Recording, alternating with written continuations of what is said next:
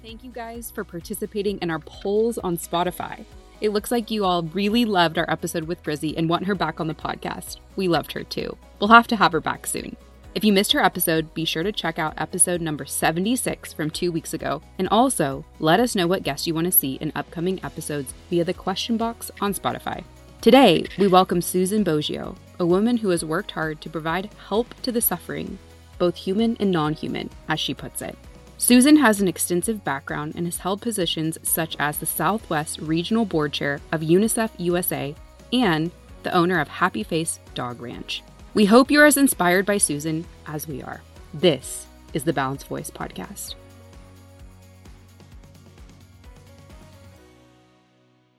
Susan Boggio, philanthropist, animal advocate, child advocate. Everything advocate. Everything advocate. You've had conversations with Susan on politics. Many hours. History, crime, everything. You are so fascinating. And, Jen and I always kind of ponder, how do we start? Where do you want to start? And first of all, we're so happy you're here. Well, I'm happy to be here with two wonderful ladies, two wonderful women who want to protect others, make a difference. Right. And you do. Thank you. So tell us, nonprofit hat on. We don't do anything without philanthropists and people who, fund the programs. You are a philanthropist. Talk to us about, what does that mean, and how do you pick a cause, and what's speaking to you right now? Well, I would say that I'm always evolving in what I want to direct my time, talent, and treasure towards.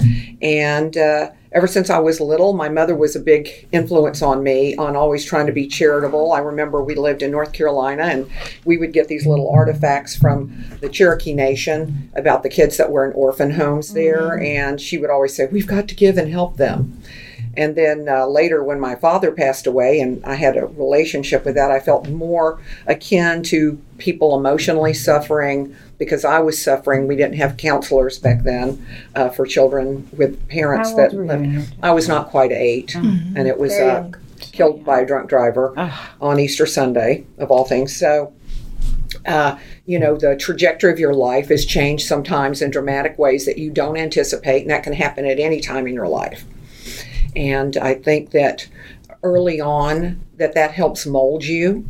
And I remember reading something recently from Steve Jobs, of all people, that he was saying that, there are these points along your path, along your life, but you can't look forward to connect the dots until you look behind. You've got to look behind and say, where are these dots leading me? And I thought that was very important because I think a lot of us can relate to dots, points in our life that really impacted us where we could have gone this way or that way, but because of something that happened, we went in a different direction. And I was just always attracted to want to help those that were suffering. And I had a deep love for animals even as a child. And I always had empathy for other children. I can, real briefly, I just remember a terrible thing when I was in elementary school after my father passed, and another child was hit by a bus and killed, a school bus. And I just remember weeping, and my mother said, what is wrong? And I said, because why did that child die? He was so innocent. And she said, Susan, you take things to heart. Yeah. And, but I did. And I just couldn't help myself. And so I think all my life I've just related to the underdog or the suffering person or an animal. And I just always felt this empathy. And I did like compassion means to suffer with. I would suffer with if a friend had something or a friend was being bullied. I would feel that.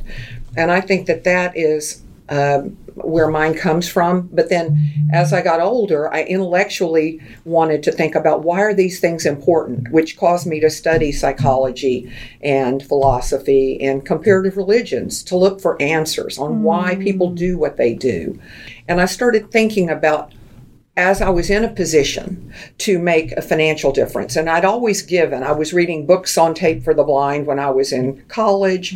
And that's really early to start. I just about these types of things. Yeah, and it was just very important to me to make a difference. And I met someone in college that was blind, and I remember thinking about him and what could I do? And this was something, he said, well, we have that taping service for the blind. And I thought, oh my God, I love to read. So this is perfect That's for amazing. me. And I continued that on with taping for the blind here in Houston, which is now called Sight to Sound, where I read books for about 12 years. Wow. And it was very fulfilling. Some of the books I read, I tried to pick nonfiction and inspiring books that made people think of their life differently. I want to always feel inspired. And I can look at historically great people who have done amazing work through history to change lives. And then I think about people close to me that I see that are making a difference. And that inspires me and lets me know what I need to do with my life. And I think I had to start with the basics. As I started looking at the big picture, a global picture, not just meaning the planet, but globally. What that means is that who is suffering the most? Yeah. Who? And I started looking at, children. Mm-hmm. And I started thinking about, in this country. And then I started thinking beyond this country. I thought, who really suffers the most are those in the areas of grinding poverty, where they don't have food, they don't have clean water, they don't have access to an education, they aren't protected, they're not safe from predators of every type who want to exploit them and abuse them and harm them. And so I thought about charities, and so I started looking at groups like UNICEF, where I started doing funding in that area with my husband. And when you go visit these places, you are swept away in 360 environment. The smells, the tastes, the sounds, the sights, they engulf you. And you're like, oh my God. When I went to Calcutta, I remember to visit the girls' school we support, and another inspiration, Deepa, who started it. I just thought, my God, how can they ever get out of this? It's overwhelming. It's overwhelming. And I was depressed every day, but I put on my happy face when I would see the girls. And then they would tell me stories, and then I would Susan, keep that smile, because they're going to see it. And they need to see you being happy for them. And it was hard. But before a child can thrive and achieve great things, they have to survive. You have to survive before you can thrive. They have to have safety and trust. You have to have safety. And we're talking about Crime Stoppers here with safety and with human trafficking, which Jennifer deals with, and child trafficking. You can't survive if you're not safe. When you're a victim and people purposely trying to exploit you and take advantage of the fact that you're not educated, that you're not this, you're not that, you don't have the means to fight them in any way, physically, financially, emotionally. And they take advantage of that. So I thought about, this is where I want to spend some resources here. So were you involved with children first, Susan, or animals first? It's hard to say. I would say they were pretty contemporaneous. I was always out trying to save a dog or pull over to the side of the road when I was growing up. Until this day, I don't think I've ever had a phone call with Susan where she's like, hold on. I just rescued this dog. Hold on one second. I just rescued this dog and we're just getting it fed, or we just dropped it off at the vet, or I'm picking him up or her up from the vet, or we just literally, I don't think I've ever. No. It's always. And she won't tell us how many dogs are in her personal care at the time. Exactly. Yeah. I always try to get the number. I'm it's a vacillating number. How many different now? It doesn't matter. They all are the same. But when you think about who's suffering, the same type of people and animals, as you know, are victimized the same. Yeah. When there's child abuse, when there's child sexual abuse, when there's trafficking, when there's dog fighting, when all these things are related, spousal abuse, partner abuse. Oh, yeah. Just like the dog with the brass knuckles that I talked about at the Crime Stoppers thing. Right after that, then the mother had to call the police from long distance and say, my daughter just got beat up by this guy who already beat up the dog. And now he's beating her up. You know, we were having an interesting conversation not long ago on another podcast, and it just like clicked. When you're rescuing animals and dogs, like they are a willing participant to want to escape the situation. Yes. Like there's no conversation of, oh, I don't want to go with you. Or, I mean, there may be some hesitancy to trust you. Good point. But they are willing survivors. Yes. That who will listen and follow you as long as you love on them and pet them. I just thought, well, that maybe I should move over into that. Well, you know, you're exactly right.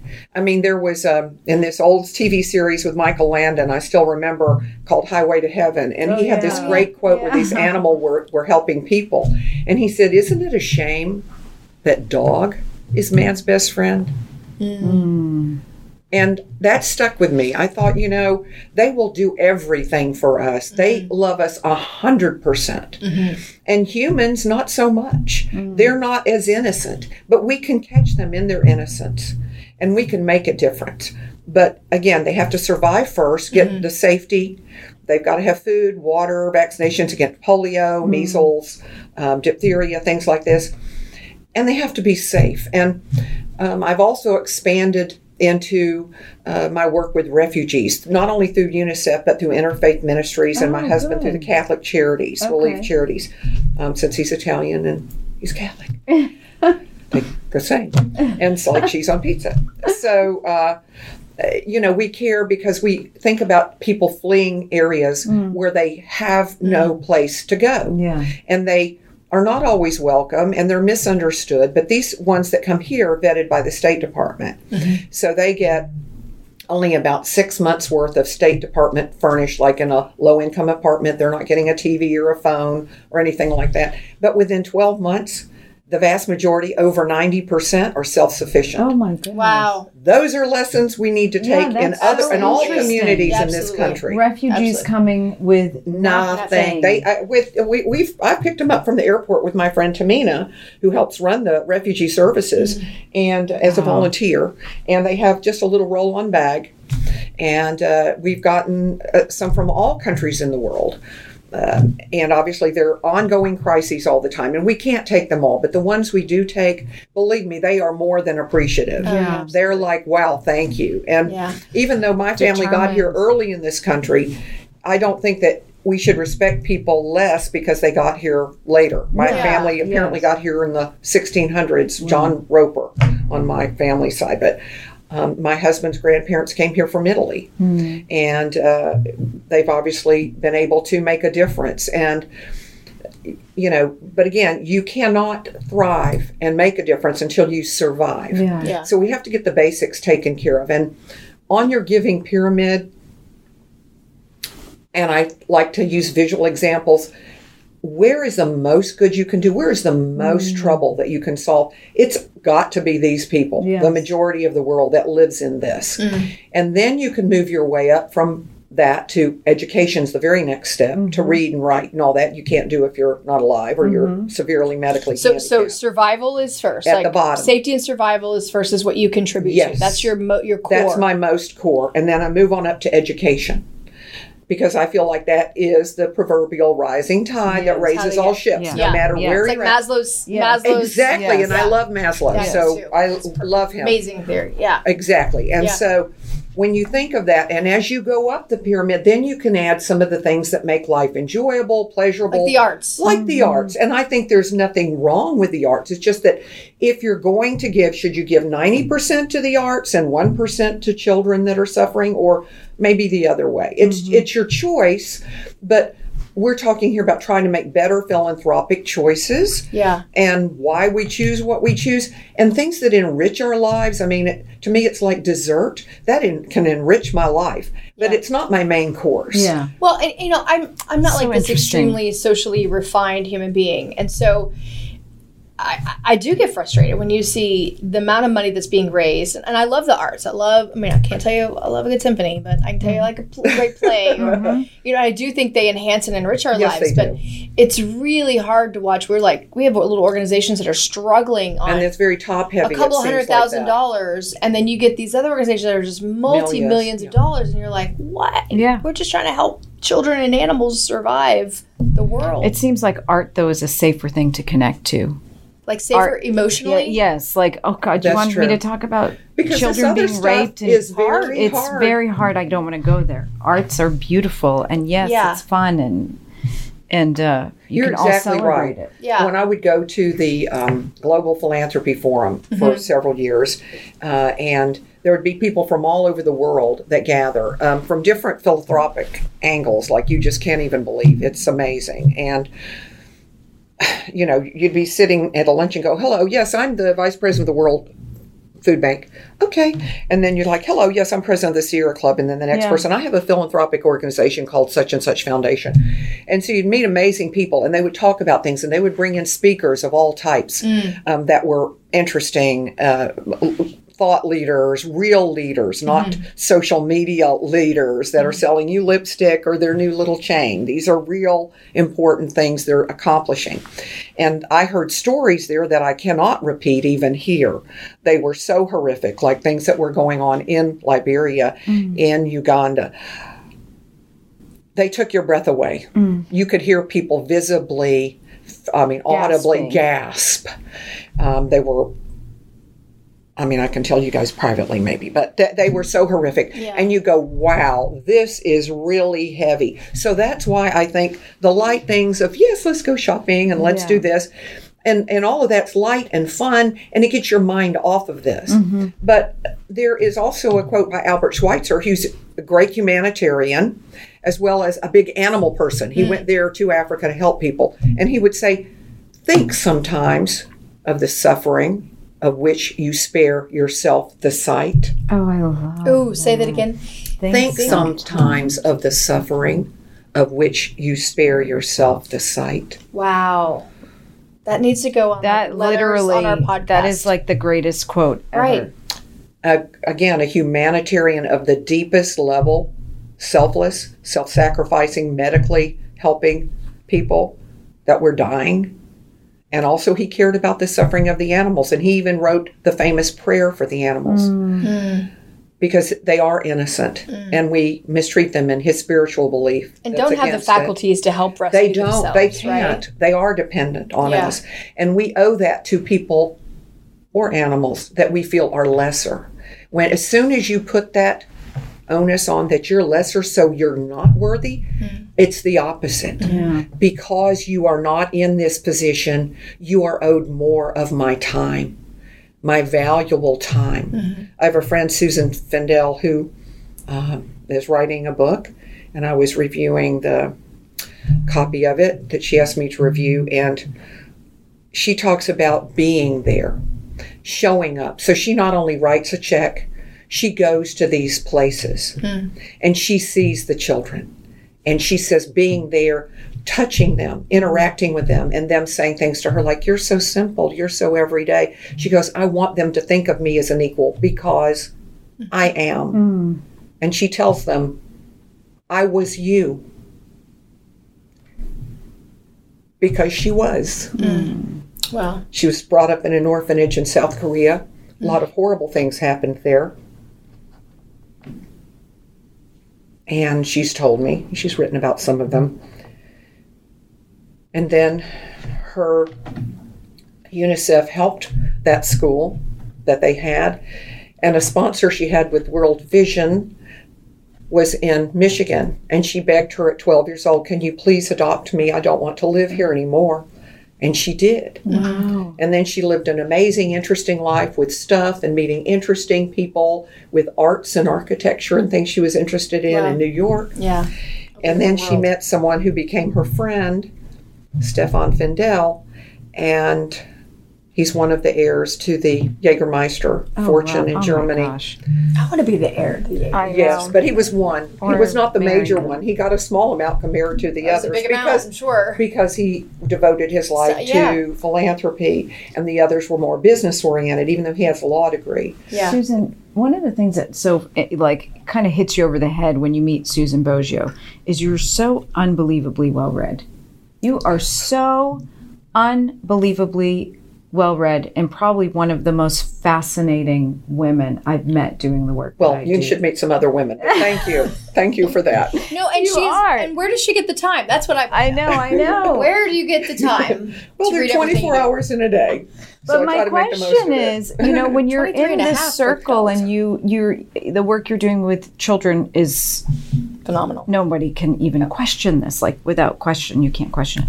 But I wonder, when you're in these circles and you sit and rub elbows with people who give millions to arts and millions to, do people ever say, Susan, why are you doing this for the animals? Yes. Like, why? Yes, they do. So they ask you? Yes. I would think that I've had that happen, and they are not understanding. Or do something different. Well, when someone says that to me, number one, usually the person saying that to me is not someone who does as much for the humans as they're telling me I need to do more for. They're generally not. And I would like That's what we call a hypocrite. Yeah, a little bit. And they're like, okay, well, let's compare and let's just see. But, I try to be nice.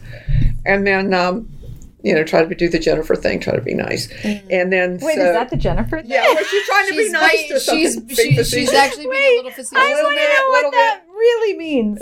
And so then I'm like, well, the thing is, I could give my money to some other things, but I don't feel like that takes away from my compassion for children, or for refugees, or for because you do those with a health issue. Yeah, it doesn't take away. No, we have an abundant heart that I feel like is infinite. I do feel that, and I feel a spiritual connection. And Dan is so supportive. Y'all support each other in this. Dan is amazing. Y'all do it equally. He very much is. Yeah. And he, what's so wonderful is that when you have friends or family that does understand you, does get you, they understand this is just an extension of my circle of compassion. I've extended my circle of compassion. And that's what I feel is important. Don't just look at people who are like me, because I feel that you cannot be successful in life, what real success means, unless you have people with you. They do not have to be your culture, your religion, your background, your gender, your politics. That's like, we have to make choices. And what's more important than any of that is our basic humanity. Which, could the entire world stop and listen to that? Right? Literally? Right. I just want to punch people sometimes. I know, which is so nice, Chen. But maybe we could take Susan's approach. I mean, eat a Goya cookie to make me sweeter. But I do shut my mouth. Of course, yes. I really try hard to shut my mouth. Yes, you're perfect. But you are. But it's really hard. Like, what do you tell yourself in your head? Because there are many things I tell myself in my head. When you have family or friends that contribute nothing to the good of society, to helping those that are so vulnerable, that are so abused, that are so exploited. I mean, there are choice words that are going on in my head. Y'all know what they are. Above your head. You're saying they contribute nothing, but then they criticize those who contribute? No, they don't criticize. No, I wouldn't say they criticize. Or you're just saying, why won't they get up and... Yeah, get up off your ass and help, make the world a better place. That's what I say in my head. And or honestly, I will tell you that I don't call myself a philanthropist because I'm not it sounds like a fancy word, doesn't it? A very fancy word to me. And just say a giving person. Charitable. I think we're charitable. Philanthropy is it sounds millions of dollars, kind of what Dan is doing with lots of money. But I consider myself charitable. But there are times where I always was a volunteer, used my talent. So valuable. All throughout the years. But I never really understood the treasures piece. Right? How do you get? I wish I would have given earlier as a kid, even if it was a little bit amount of money. I made a good amount of money at an early stage in my life. So why wasn't I giving? But part of me, some people aren't giving talents. They're not giving treasures. They're not giving time. Not even time. The thing that doesn't cost you anything. Or what's the bubble? Service. Or lip service. What's the bubble that goes above your head? We bleep here, so you can use those words. Seriously, I feel bad for them one of the things that's always helped me with jealousy. Pity them, or you feel bad for them? I feel bad for them because it's like the opposite of jealousy. I don't want to be that person. I don't want to be that person. There was a philosopher, these two philosophers in a field that Goethe spoke about. I mean, the two philosophers watching a woman toiling in the field. And they said, one said to the other, look at her. She's toiling in the field. She just doesn't think about the world, why we do what we do. She's not worrying about anything. She's just doing her task. And she's not caring about why do we do what we do. How can we have a better life? She's just doing it. She's just going ahead. And the other philosopher, which would be me, putting myself in that position, said, yeah, but that's not a happiness I want.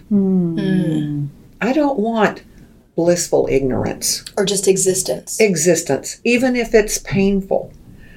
I try to push myself in things that are painful, and I know where my limits are.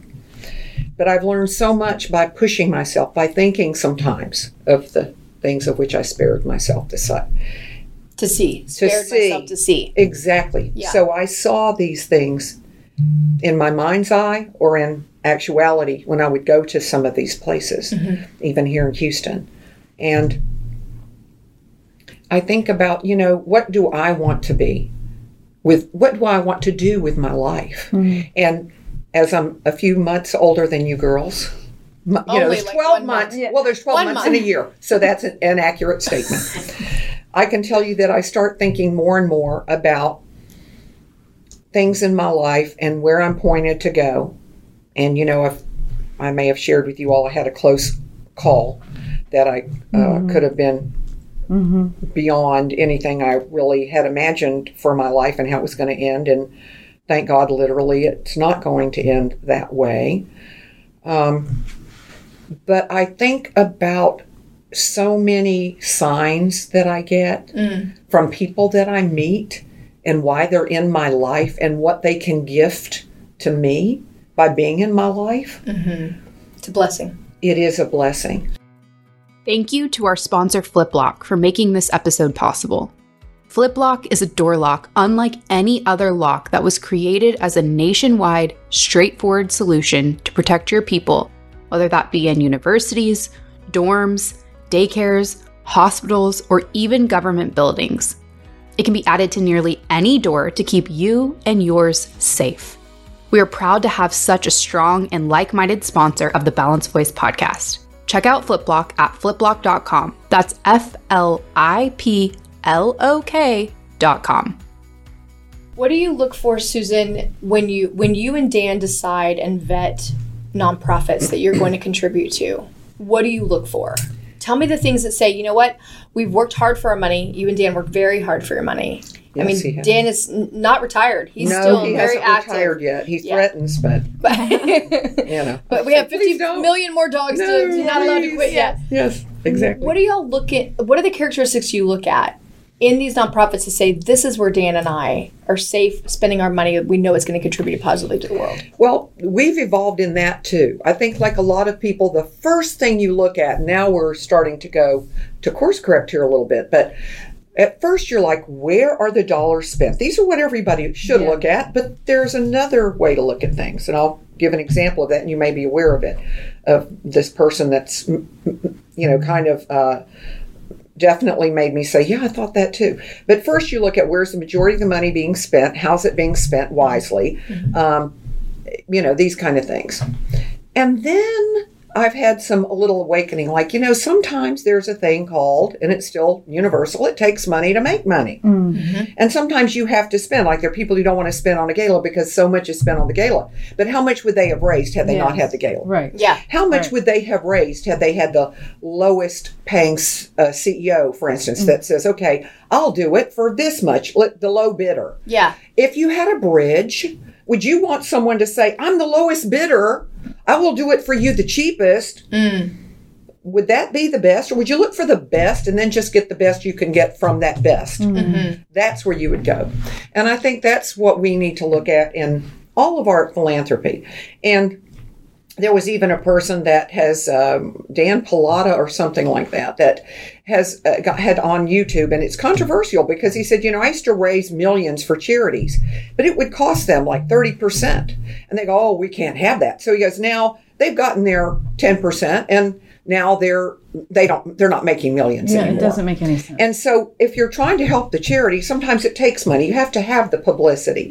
You have to hit the advertising. You have to spend on getting these super. So the ones that are doing the shiny objects, you're not afraid of those. You dig deep, but just a little bit deeper. Now, if the person that's heading it, of course, is trying to put the shininess on themselves as opposed to the cause, of course, I'm going to object to that. Yeah. Because it should be about the cause. And whoever leads that cause should say, look, I'm the finger pointing to the moon.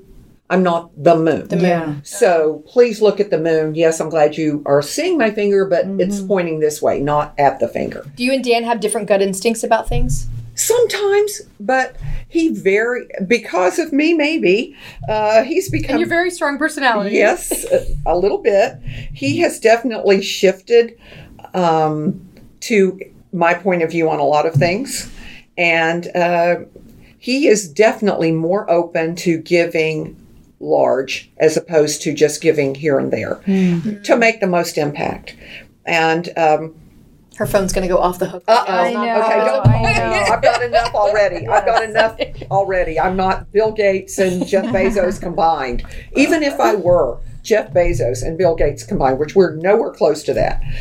And I had a lot of these other super mega wealthy people. You could not solve all the world's problems. No, not with you money couldn't. only. No. Number one, there's a lot of reasons you couldn't because people are not in agreement. Again, until we work together on these basic things, as long as you have people wanting to blow other people out of the water or wanting to say you're no good because your religion sucks.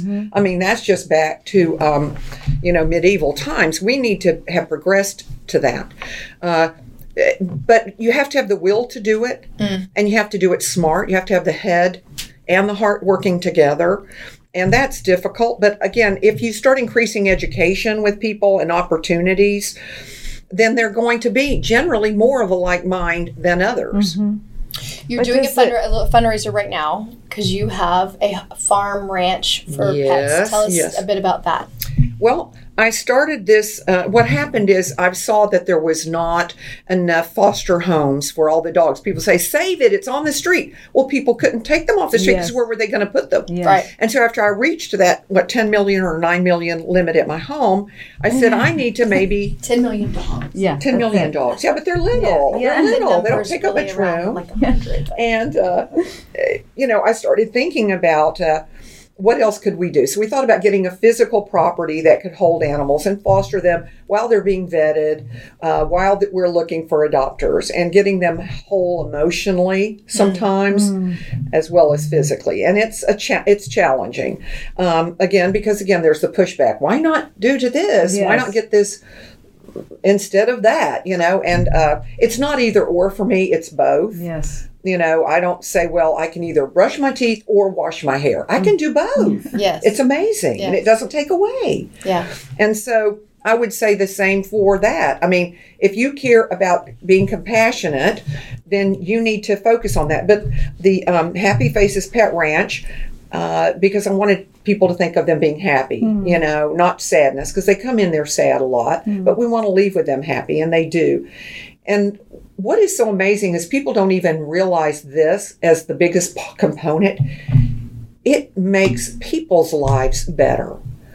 It literally helps people thrive. I mean, whether it's those babies give back to you. Those animals whether give it's back. a combat veteran or in a senior home or in a hospital with therapy dogs, whether it's a bomb-sniffing dog, it's a service dog for someone in a wheelchair or for a blind or hearing impaired person. Dogs finding pornographic material. They grab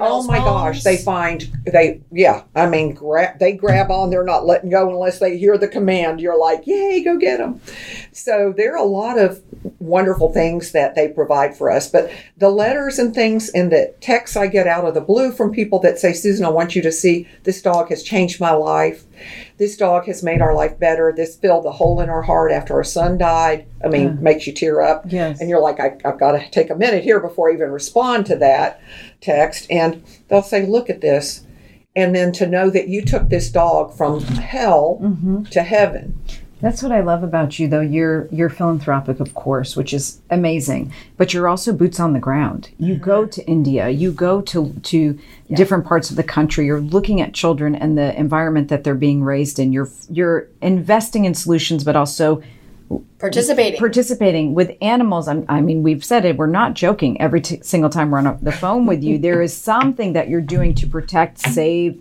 And there's definitely a dog in the background. Yeah. Oh, always. 100% of the time. And you've gotten yourself in scary situations because of it. Dangerous situations. Yes. And you may not want to talk about that, but what I am interested in kind of going back to this polarizing world, and we can say between the giving community, people are saying give to the arts, don't give to kids or animals or whatever they might say. But how do you talk about keeping your joy. You don't want to lose your joy. You're okay with looking at the hard things in the world. But we've also spun off track a little bit. And you've seen sort of what we've gone through. You've been pulled into some of it too. People say, you shouldn't do this. You should do this. Don't you stand for that? Don't you stand for this? How do you help everybody just unravel, calm down, and get back to service? And is it even possible to do that?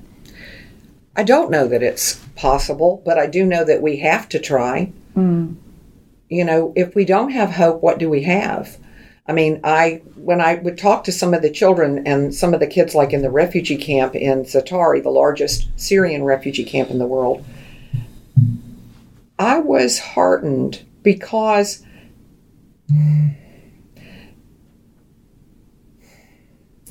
some of the children told me that if it wasn't for the camp, they had no hope. And their parents would tell me, we had no hope. We thought we were going to die out here. And people we don't even know cared about us. And you're here. And you're giving us food and water. And you're getting us out of the tents and into these cargo containers, which they had other people volunteer to paint. And you're making us safe. And it's not perfect, and there's crime there, and there's abuse there, but it's better than it was. Yeah. And sometimes you can't make it perfect. Most of the time you can't. But you can make it better. And isn't that what we should be doing as human beings? Aren't we called on to make at least our part of the world better? Yeah. Or why even have a life? What is that purpose? Everyone should have multiple purposes in their life. I don't feel that it's just one thing. I've never felt that it was just one thing. Because I see a new thing and I'm like, that's something I need to maybe look into. And because of that, I've been evolving. It's... And you're beautiful, by the way. You're too kind. You are. And, I was on the phone this morning with a survivor I'm trying to get. She went through to detox, and now we're trying to get to her, to recovery and restorative services.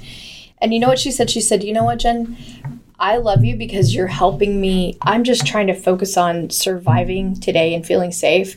And you're preparing my next step for me. And I responded back to her. I said, look, I can tell you, I can provide the next step or plan the next step for you, but you have to walk through the door. Yeah. And that's 100%. The hardest part. It's easy for me to coordinate whatever, but you walking through the door, and I think that's what you do, Susan. You prepare that next step for not only God's children, but God's animals and God's humans, just humankind.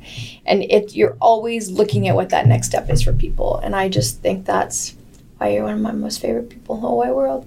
Well, you're very kind. Speaking of which, Jennifer, what you do, when I met Jennifer, I didn't know who the hell this firecracker was. Firecracker is the best word. She's like a firecracker. Yes. And I thought, this woman has got some kind of internal combustion engine that's just driving her to do these amazing things. And in this little body, she has this big spirit that explodes. And I need to know this person. This is a new person to inspire me. No, I feel the same about you and you. So we're just gonna have a love fest. Yes, we do. On Balanced Voice Podcast.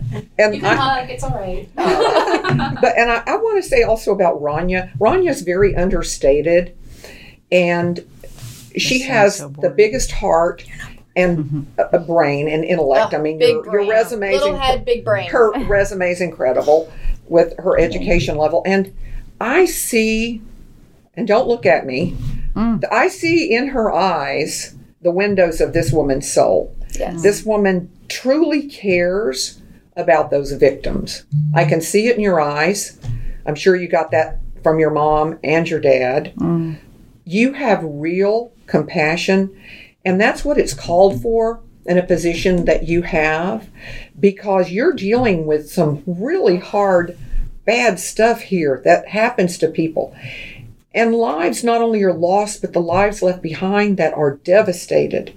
And for you to be able to comfort them, and again, using that word hope, that not only can they survive and thrive even through what they've been through, but that you're trying to prevent through like all these programs you've come up with yourself, that you're that you have come up with these things to be proactive, to prevent the suffering. We're on the back end trying to catch the people as they're falling off the cliff, and you're trying to say also, which is what Jennifer and I would also like to do, keep them from falling off the cliff in the first place. If you can do that, you are ahead of the game, because it is really hard to catch all of these. Yes, it is. And I'll tell you, it's not me. We have the best team. I believe hiring the best people, and truly, I mean, it's a very common statement, getting out of their way. But I will say it gets frustrating. You can have a mission, you can have pureness of heart, you can renew yourself every day, for me, with prayer. You can do all those things, but then you got to deal with the politics and the people who want to trip you up and stop you and close the doors when you're like, I thought we were opening these doors. Or the imposters, or the ones that just pontificate rather than truly have depth. But pontificate with swords. Yeah, and with like, swords you know, it's if you just say whatever. Stabs in the back. So Nicole, our deputy director, made.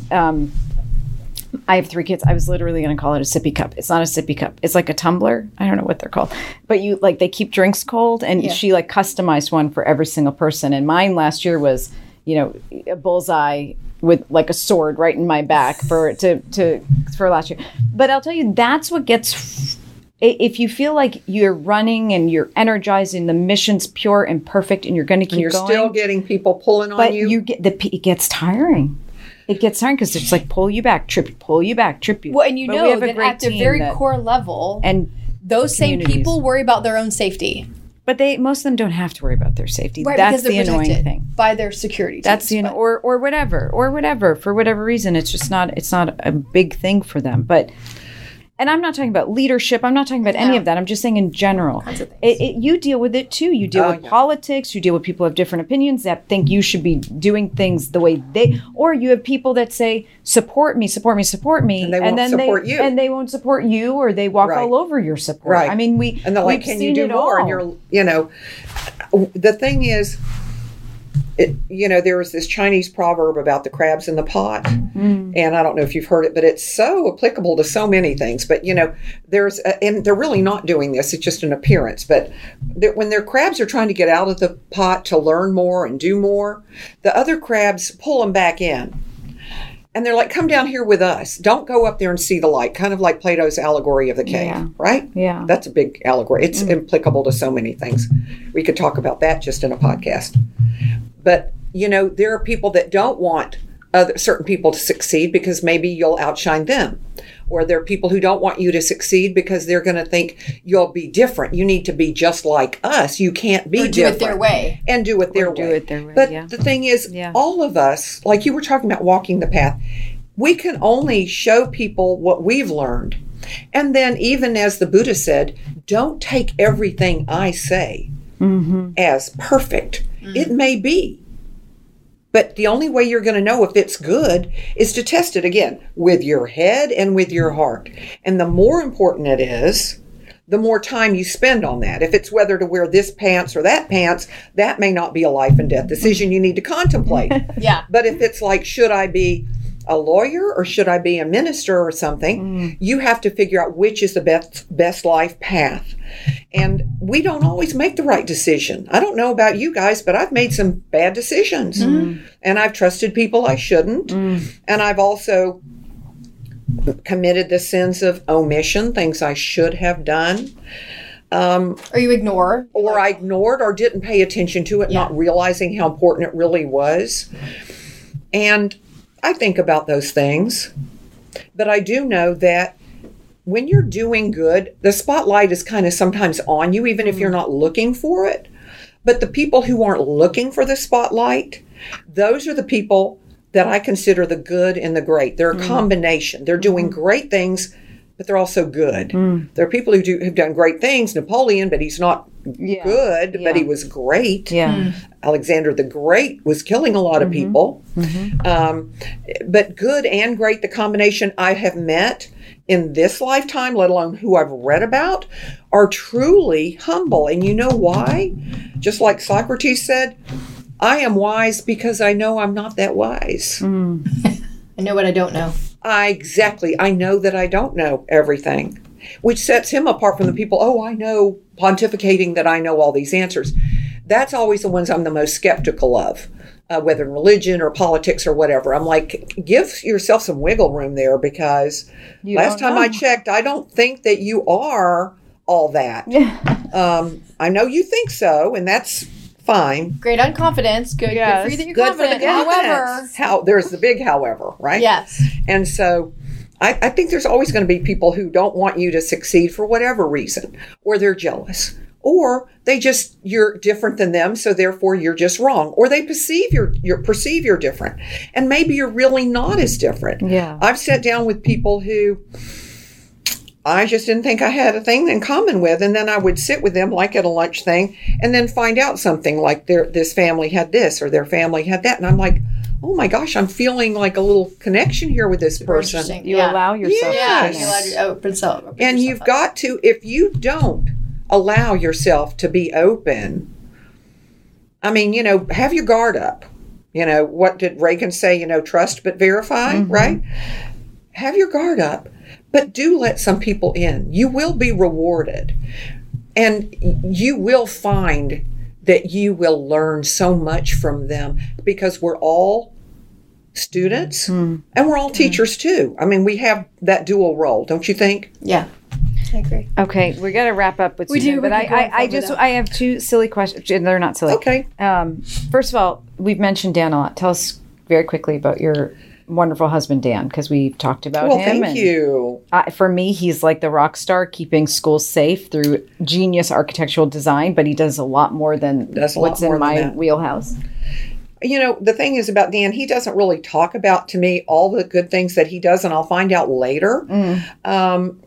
Just, quiet things that he does, like I'll say, that person, blah, blah. He goes, I help them out. And I said, what do you mean you help them out? He goes, I help them out. I help them out. And I know what that means. And then also, it's just like after the school shootings, and this is not a promotion for him at all. He is going to be retiring. Wow. But regardless, he was so concerned about it. And he says, even though I can only do so much in my school design, I can do all of these things, but we need to pull more people in. And he decided to go and get all the experts in school safety and police captains of schools and things like that, and have a whole institute for this. And he offered free, it's free, advice to all these schools. He's amazing. He says, I'm not going to, and he said to me, and I hope this is not saying anything, he said to me, I don't want to make any money off the blood of children. I mean, this is 100%. So you got to tell the audience what Dan does. Dan founded, right, and CEO of one of the most amazing architecture firms here in the city of Houston. But he does projects all over the country. Is that right? Yeah. Yes, he does. And schools and public work are his specialty. Yeah, his work in the schools is phenomenal. Amazing. And he doesn't get into the politics because, of course, it's very political. And he goes, I just really tell people I don't like to get pulled into the politics of it. Yeah. I try to do what's right. And I have to think about the kids. And sometimes because he does beautiful schools, sometimes I'll go, oh my gosh, it's too beautiful. Why do we need a place that beautiful? He said, I'm doing it for the same fee as anybody else. Yeah. We just, the fees are kind of set. And so he just wants to do a good job. And if they're innovative, sometimes people are like, oh, we don't need that. But like you said, it's the people in the school district that make those decisions. He's just the person that does the work. So, it's important to have better designed schools for a host of reasons, not just safety, but just for academic excellence. Yeah. They've already shown that better schools, if you come from a crummy school, your appearance-wise, it's not likely to do as well. And the efficiency of where things are located within a building, there are all these things. And then the structure of the building. Nothing is perfect. No person is perfect. He's just trying to do the best he can, and he's learning a lot and has learned a lot, and he's always reading about the newest things. And I just admire that he's quietly philanthropic on so many levels. I can't even tell you. I mean, I just find out about things. And he's just a giving, caring person. And I attribute that to him connecting with who he really is as a person. Yeah, that's cool. Yeah. Okay, my very last question is just silly. But Susan, like 4 or 5 years ago, pre-COVID, walked into my house with balloons. And it wasn't like a regular balloon. It was... I don't know what it was. She goes, these are from Taya Leone. And I was like, what? And she's like, yes, I just got them for her and I want to give them to you. You've met a lot of fascinating people. Who would you say is the most fascinating person you've met? Well, I've met several really fascinating people. I would say from an animal perspective, Jane Goodall. Mm. She helps the humans, the animals, and the environment. Yes. I did a fundraiser for her in my home in 2005, Dr. Goodall. She is completely down to earth. She is elevated. And you talk about Maslow's self-actualization. She's had a peak experience. Yeah, totally. She says, I see the spiritual connection in all of creation. And I felt it and I see it. And she's humble. Yeah. She sees it. She felt it. She talks about it. She is totally self-actualized. She gets why she's here. She doesn't care about stuff at all. And then on the human field, I would say one of the most amazing people, if you don't know about her, please read about her, Molly Melching. She founded Tostan, Tostan. What she has done is truly helped people survive and thrive. And girls, this is going to be hard to hear, and I know you know about this. She has literally stopped hundreds of thousands of girls in parts of Africa, beginning in Senegal, by preventing FGM, FGC. Read about it. Yes. It might be hard to talk about on this podcast. She did it by saying, she went to the Peace Corps. And she heard about this stuff going on, like in the 70s. It's just it's mutilation. It's permanent. Yes. It's permanent mutilation to young girls. It's horrific, and even women. Yeah, and it's permanent and painful, and it is deadly, often deadly. The hemorrhaging, horrible, and causes emotional and other grief. And you're bullied and ostracized if you don't have it. And it's cultural. It's not religious, as some people have falsely claimed. And she went to the Peace Corps and did what, Susan? And she was just there in the Peace Corps, and she learned about the FGM. So she decided to stay behind, and she started working with the community leaders, again, in kind. She's like, I look different from you. I know I'm from America. I don't want to go and interfere. But she tried to find some members in the community that would listen, and then she found more.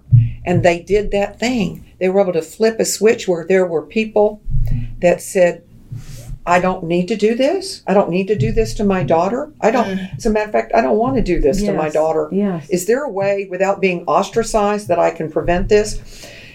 She has helped prevent early marriage. She's helped them to get education. Amazing. She has helped women have leadership in the community, literally hundreds of thousands.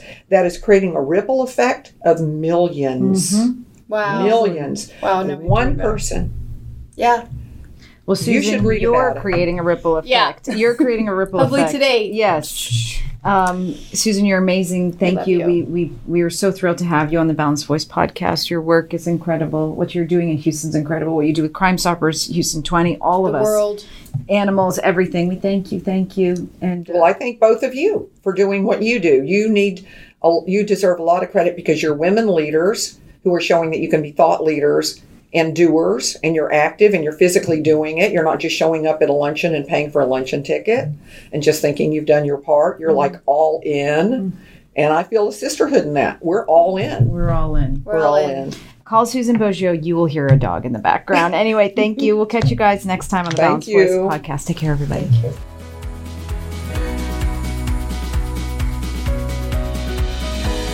Thanks for tuning in to today's Balanced Conversation. You can find real solutions and tangible resources in our show notes at thebalancedvoicepodcast.com. To join the conversation, follow us on Instagram at The Balanced Voice Podcast and on Twitter at @BalancedVoice_. Stay up to date on Runya's work by following her at The Runya Report, and we can't wait to see you next week for another Balanced Conversation.